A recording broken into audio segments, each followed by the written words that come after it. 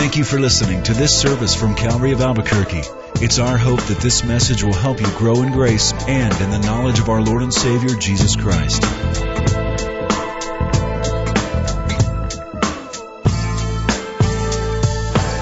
We're starting a new series today, and you can see behind me what that is all about. Let's have a word of prayer together. Father, it is so good to be together, sitting next to each other, hearing what has gone on in our week, what concerns we have, sharing what we share with this family. Thank you, Lord, for being the center of it all, the one who holds our lives together. We pray, Father, that you would speak, and we pray that we would hear. We think of that young boy Samuel, and we echo his request. Speak, Lord, your servants hear. In Jesus' name, amen. You know, we belong to the greatest company on earth. First of all, we have a product that works universally. It's the gospel. It doesn't matter if you are from Rio de Janeiro or Rio Rancho. If you're from India or Indio, or China or Chula Vista, it doesn't matter. It works in every life that's receptive. So our product works universally. Something else about our company that makes it really cool. We have a great benefits package. We have forgiveness from the past. We have meaning and purpose for the present. We have peace of mind for our future. Something else about our company, we have offices worldwide.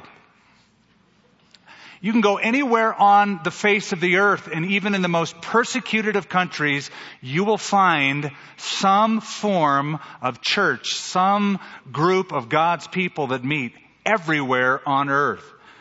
And finally, we have the best retirement package going on. Because after it's all over with, we have face-to-face fellowship with God, eternal rewards that don't quit. It's the best company in the world.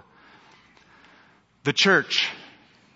I have spent a couple weeks traveling to 3 different countries. And principally I was with different churches, different expressions of the church. Some of them very alive. In other countries, a bit more static. And in some places, the church is all but dead. In each of these places, and for that matter, in all places around the world, each church is its own expression, marked by cultural differences or traditional variations, but they're all unique and different. Example, in India, when you go into most churches in that country, it is customary that you take your shoes off before entering the building.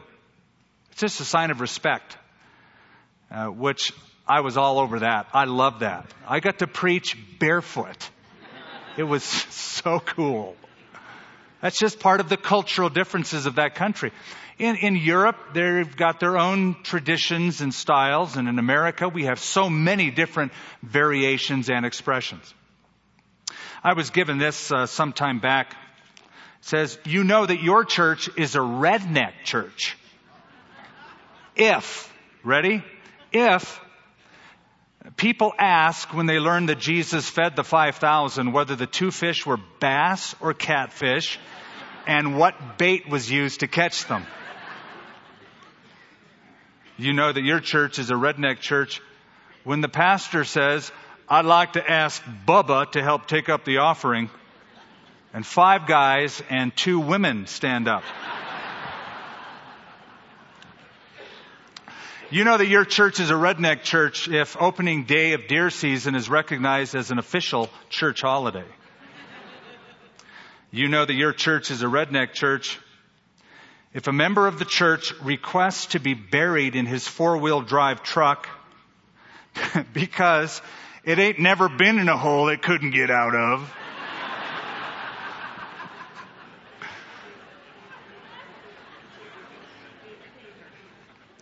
I've known people like that.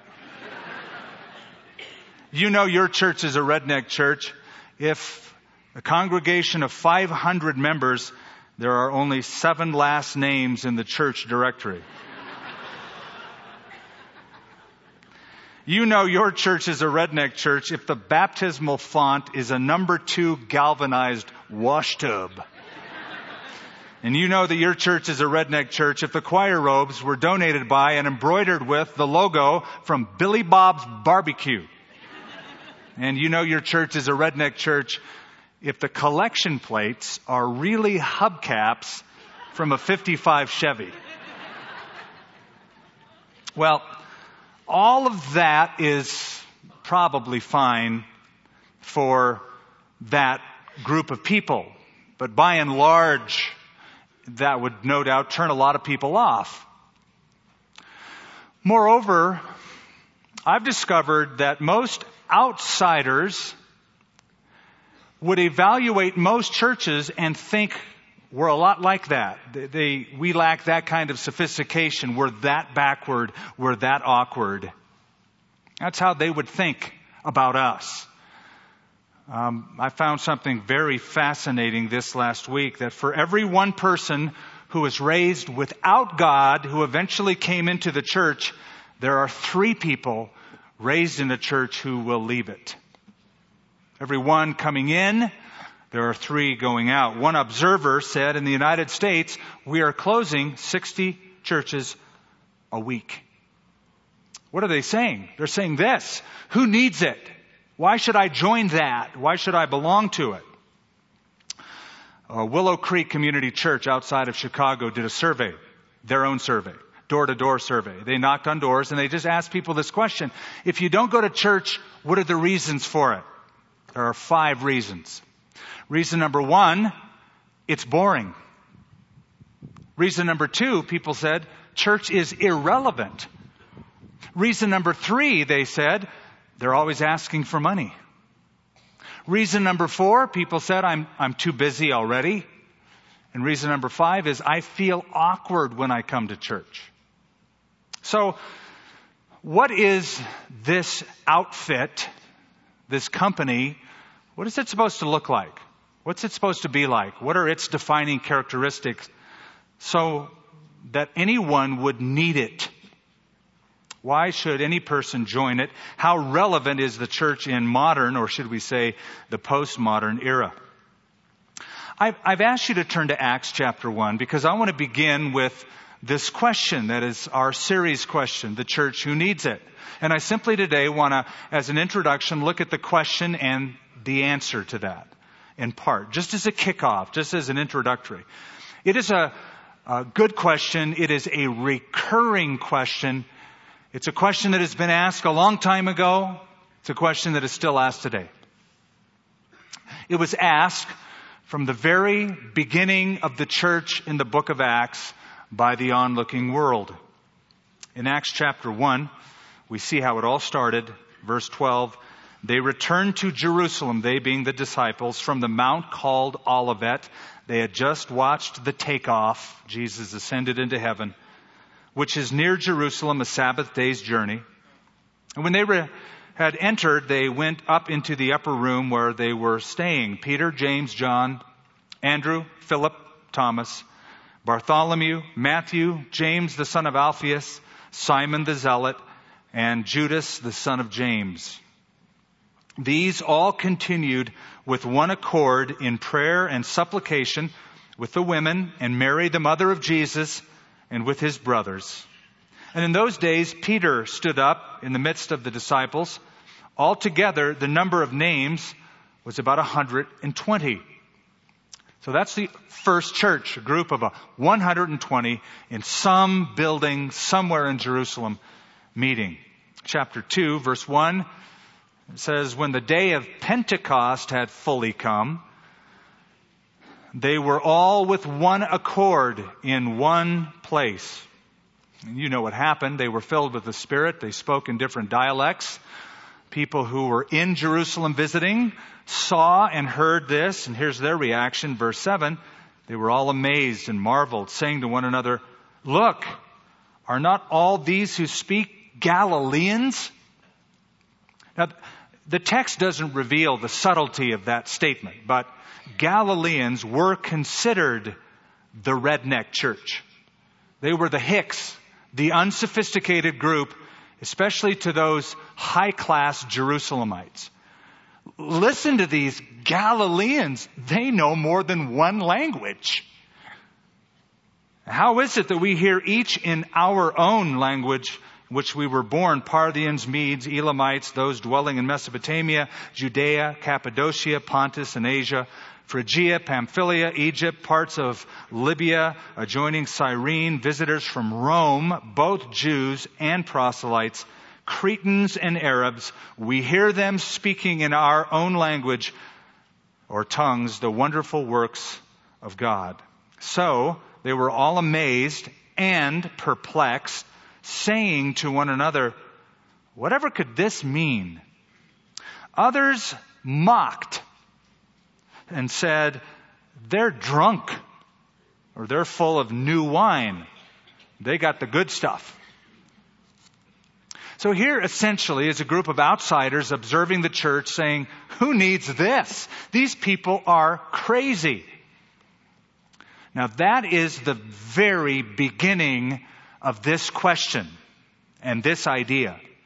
And it continues. As the pages of the book of Acts are turned, we find the same sentiment occurring with one Saul of Tarsus, who became Paul the Apostle. But while he was Saul of Tarsus, in chapter 9, verse 1 and 2, Saul, still breathing threats and murder against the disciples of the Lord, went to the high priest and asked letters from him to the synagogues of Damascus, so that if he found any who were of the way. Notice that is the description of the first church.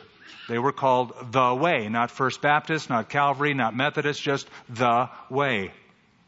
Whether men or women, he might bring them bound to Jerusalem. Why? Because he was saying, who needs the church? We don't. They've upset our religion. We don't want them.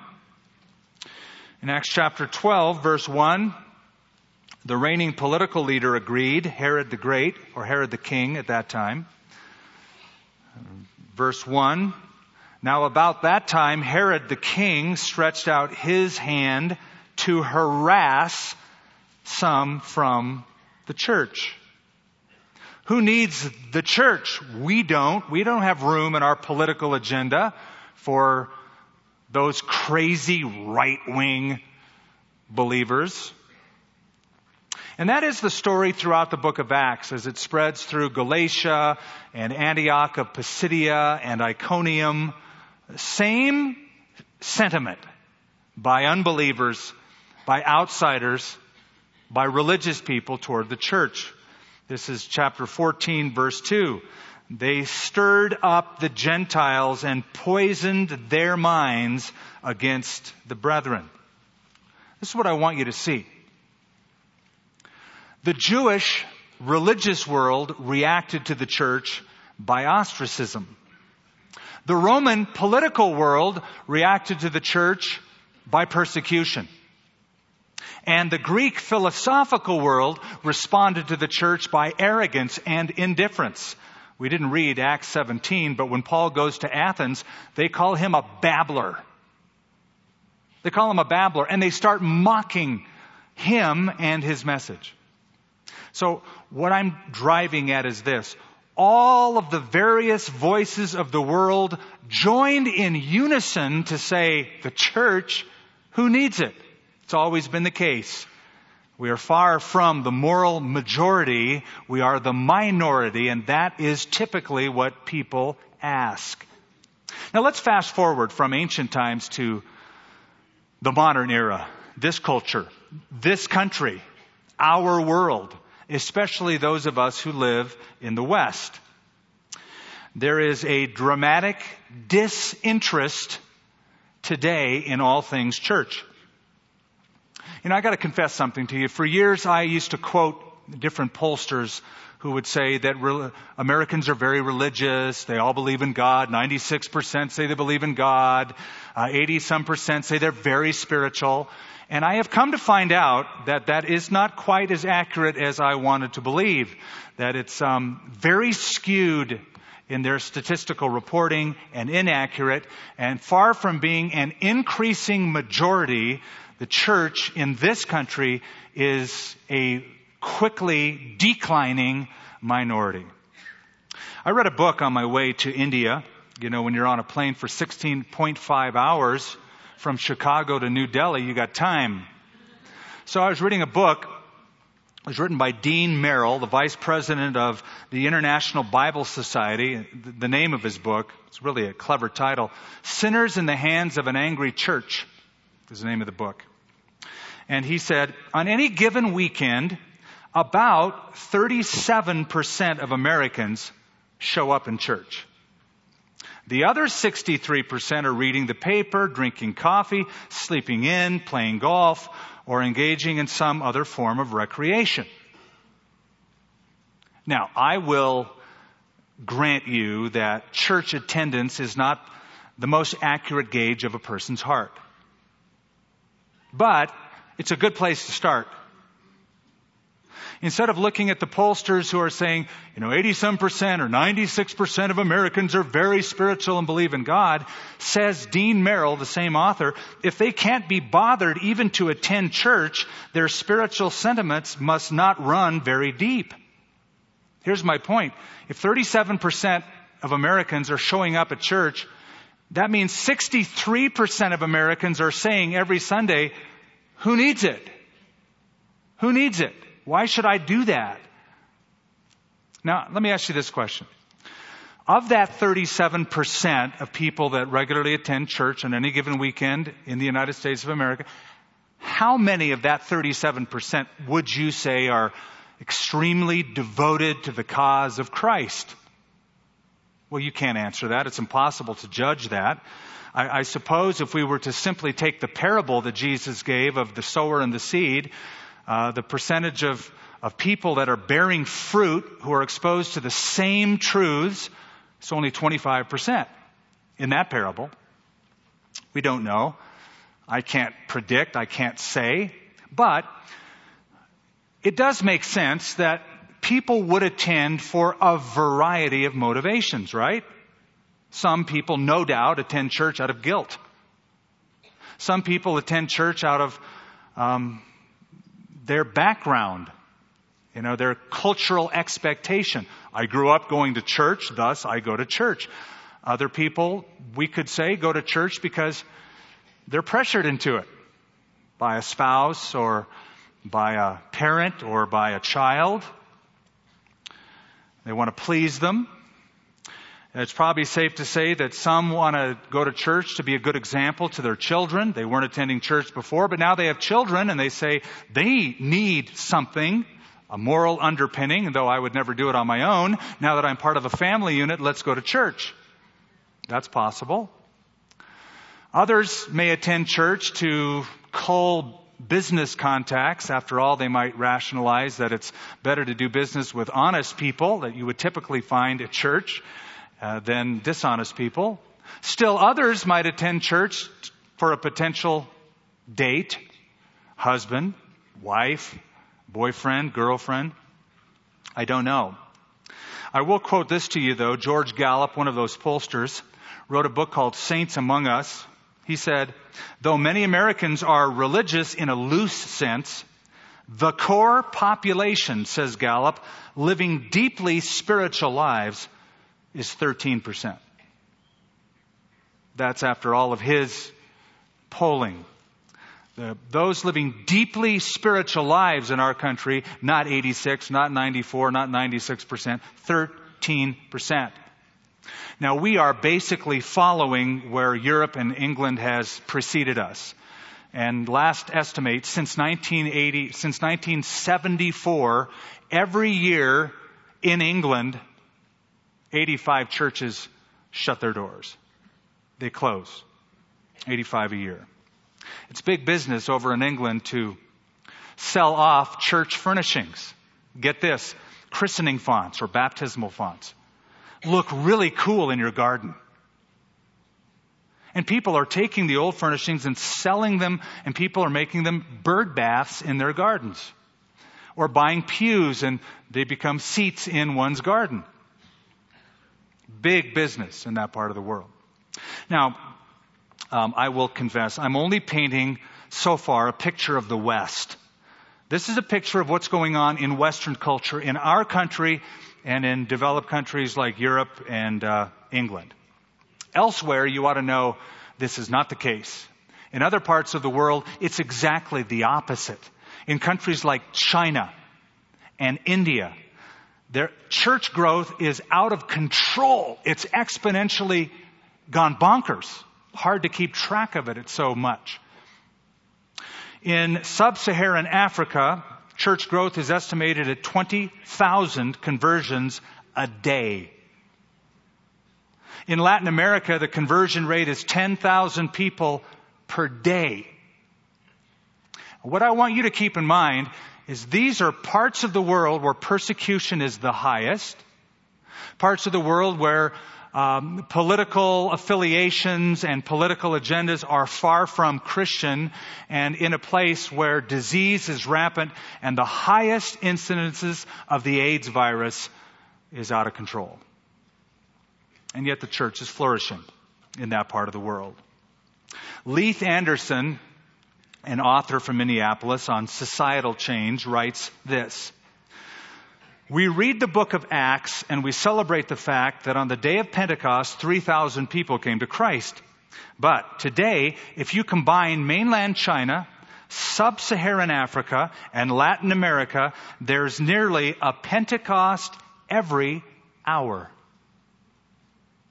Meanwhile, in the United States, we are closing 60 churches a week."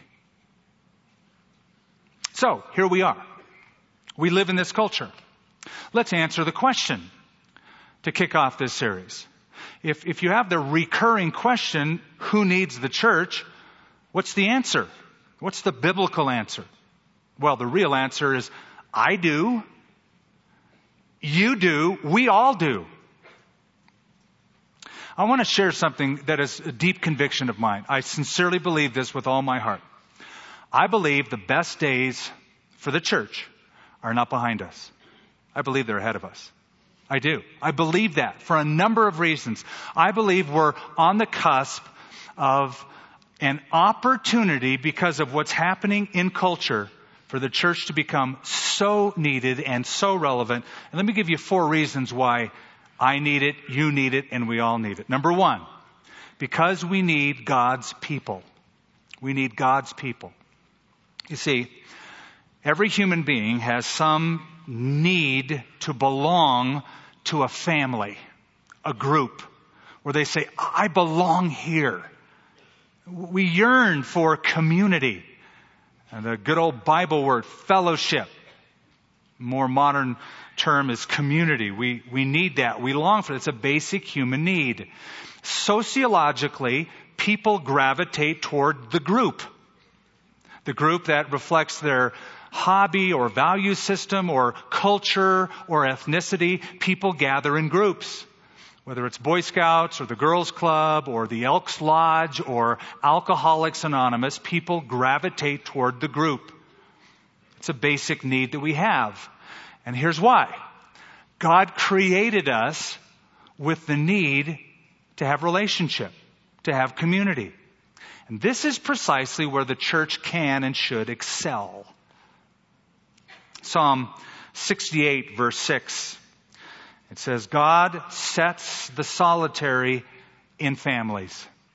Mark that. God sets the solitary in families. In other words, God's cure for isolation is to put people with His people. We need His people. This is the place where when you weep, somebody will sit next to you and weep with you. This is the place when you're down and discouraged and you need help, that you'll find the right kind of help. There's no other place, there's no other organization that can duplicate the kind of accountable community that you find in the church. It's true. It's true for me. Listen, when I struggle with an issue, I don't feel the freedom to go down to City Hall and pour out my heart, or down to the Elks Lodge, or down to the local laundromat and just share it with anybody, but I will pour out my heart with God's family. Because it works. And I'll do it because of 1 Corinthians 12:26. You know it. If one member suffers, all the members suffer with it. If one member is honored, all the members rejoice with it. Do you think that happens at school? At work? In the civic group? When you get promoted, everybody rejoices? Hardly. It's so competitive. That's why I say the best days are ahead of us. You know why? We live in a complex, very busy world. It's a world in which technology is exponentially growing, moving so fast, and people are feeling less connected. You wouldn't think that because of the modes of communication we have with the internet, but people are sensing the lack of human touch. What people are crying for is that. That's what the church can provide. We want more than an email or a text message or Facebook. We want face-to-face, eye-to-eye touch, real community. According to Leadership Magazine, 90% of new church members will stay in the church if, number one, they can learn to articulate their faith. Number two, they belong to subgroups within the church, like choir, Bible study group, Sunday school class. And number three, if they have 4 to 8 close friendships within the church. Now, let me just say, with all of our shortcomings, with all of our problems as people, with all of the baggage that we all bring to the table, this is still a pretty good place to be. I can't imagine raising my family anywhere else but the church.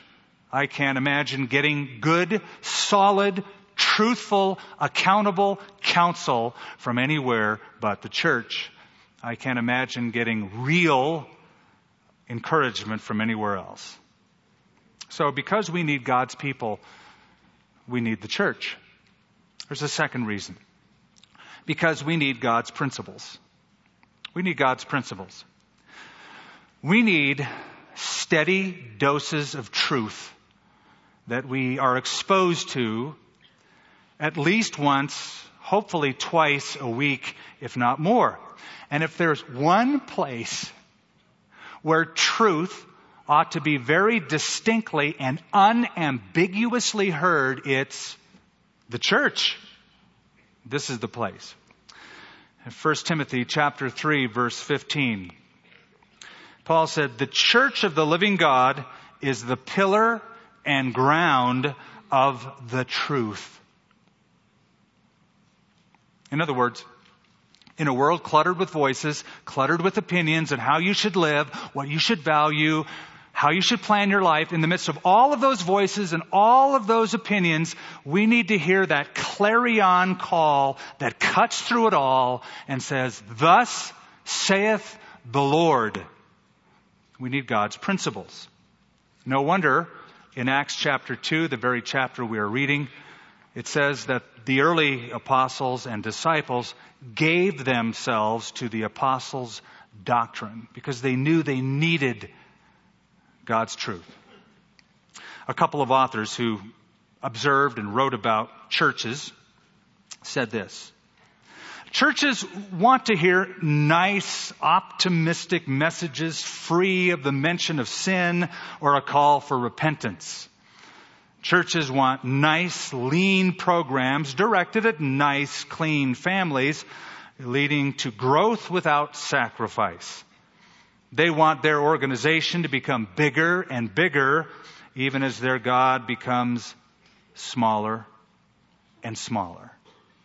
Best way I know to fight that tendency is truth. Steady doses of truth. God's principles week in and week out. Now, those first two reasons why we need the church, because we need God's people and God's principles, those are two factors, two characteristics of every living organism. Every living organism has cells, is comprised of cells. And cells need a couple of things. They need other cells around them to relate with, interact with, and they need food. And when you give cells that, they naturally reproduce. They naturally reproduce. Same in the body of Christ. We need God's people. We need God's principles. Number 3, we need God's purpose. That's why we need the church, because we need God's purpose. I think without fail, every human being I have ever met longs to know the purpose and the meaning of life. Why am I here? Where did I come from? Where am I going? Every person I have ever met wants those deep questions answered. We would love to know that we're a part of some great cause bigger than ourselves. You are. That is what the church is. This is the greatest cause in all of the world. Listen, if you're looking for some cause to get behind, you'll find no greater cause than the forgiveness cause, the salvation cause, and getting out the gospel cause. This cause is greater than any philanthropic cause, greater than any political cause, greater than any societal cause. To know that you're part of God's stuff. What I like to call the family business. Paul wrote to the Philippians in chapter 1 of that book, verse 3, and he said, I always thank God for your partnership in the gospel from the first day until now. Think of this as a family partnership. God has a business. It's about getting people to know Him, getting people to heaven. You become one of His children, and now He enlists you in the cause, in the purpose, in the meaning. You're a part of the family business. That's what motivated Jesus. From a young child, He said to His mother, don't you know that I must be about my Father's business? And that family business motivated Him all the way through His life. And that's our purpose. That's our purpose. That's our meaning. That's our cause. The cause of God, the cause of Christ, the cause of the gospel. Our purpose is not to become the moral majority where we picket every social cause you can think of. That is not our purpose. The purpose of God's church on earth is to change one life at a time through preaching the gospel. And listen, if you get one person as a Christian and another person and another person and another person and 100, soon the whole society is going to change because the hearts change.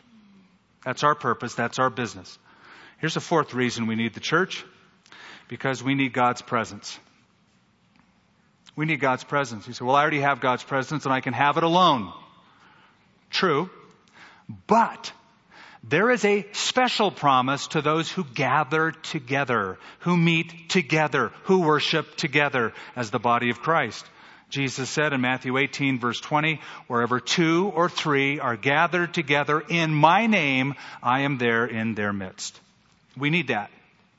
We need what happens when we gather together like this and we hear each other's stories and we watch each other as we worship and we're a part of it together. There's a special sense of God's presence. And that's why when we gather together, we want to make it about Him.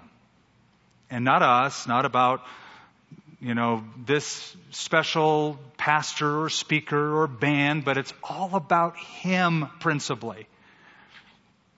A.W. Tozer wrote, it is scarcely possible in most places to get anyone to attend a meeting where the only attraction is God.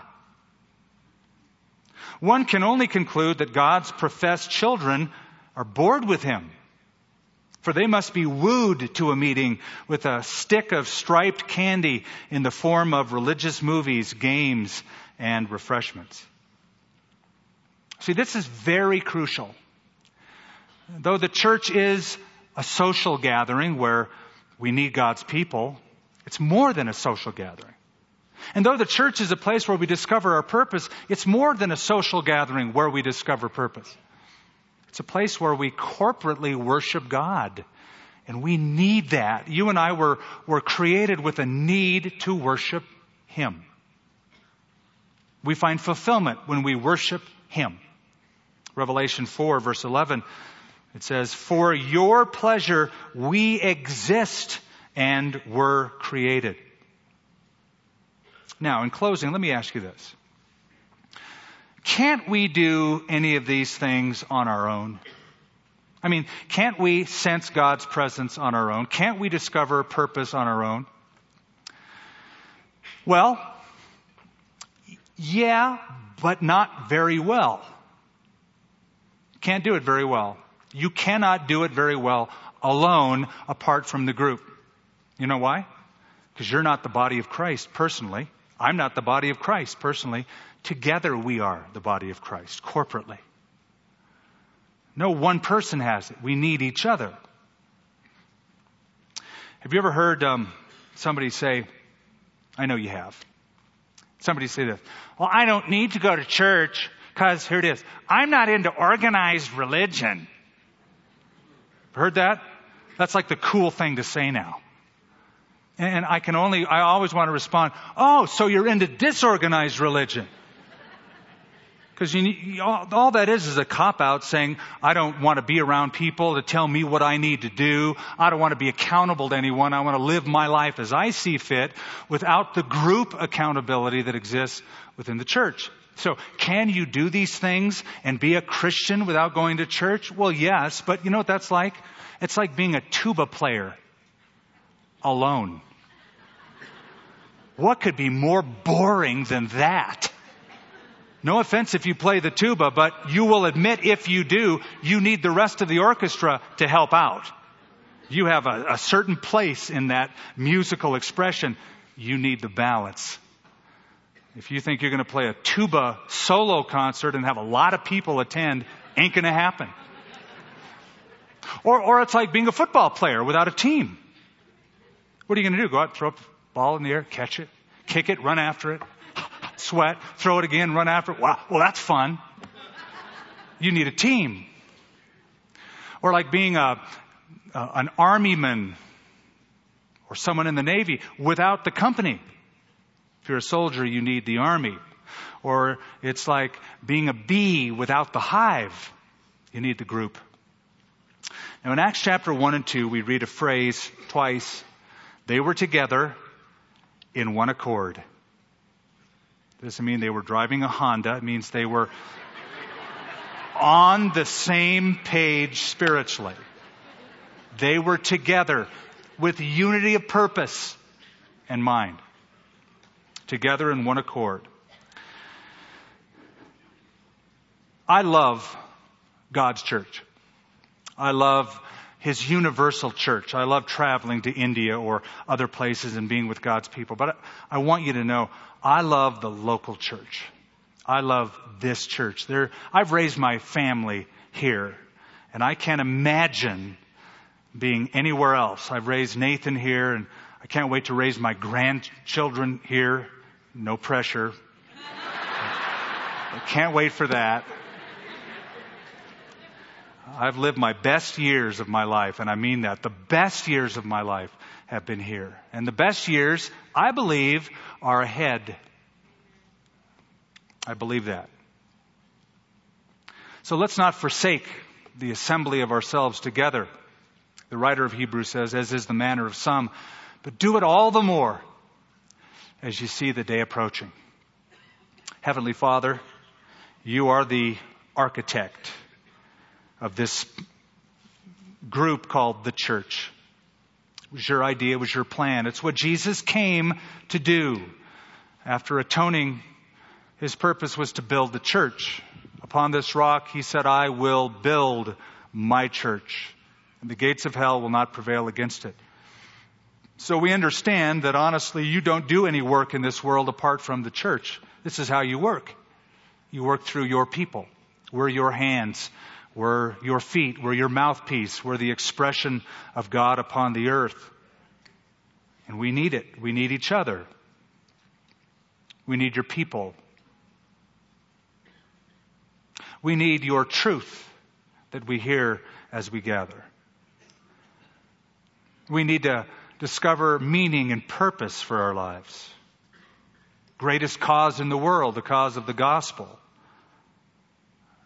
And Father, we need a sense of your presence that comes when we gather like this, and we're encouraged to do it regularly. Thank you, Lord, for this church, this local expression.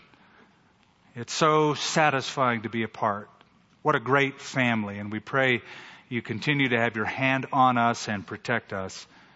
In Jesus' name, amen. Thank you for listening to this service from Calvary of Albuquerque. If you would like more information about what you've heard in this message or about Calvary of Albuquerque, please visit our website at www.calvaryabq.org. If you have made a decision to follow Christ or would like someone to pray for you, please leave a message with our Prayer Watch line at 505-344-3658. Thank you, and God bless.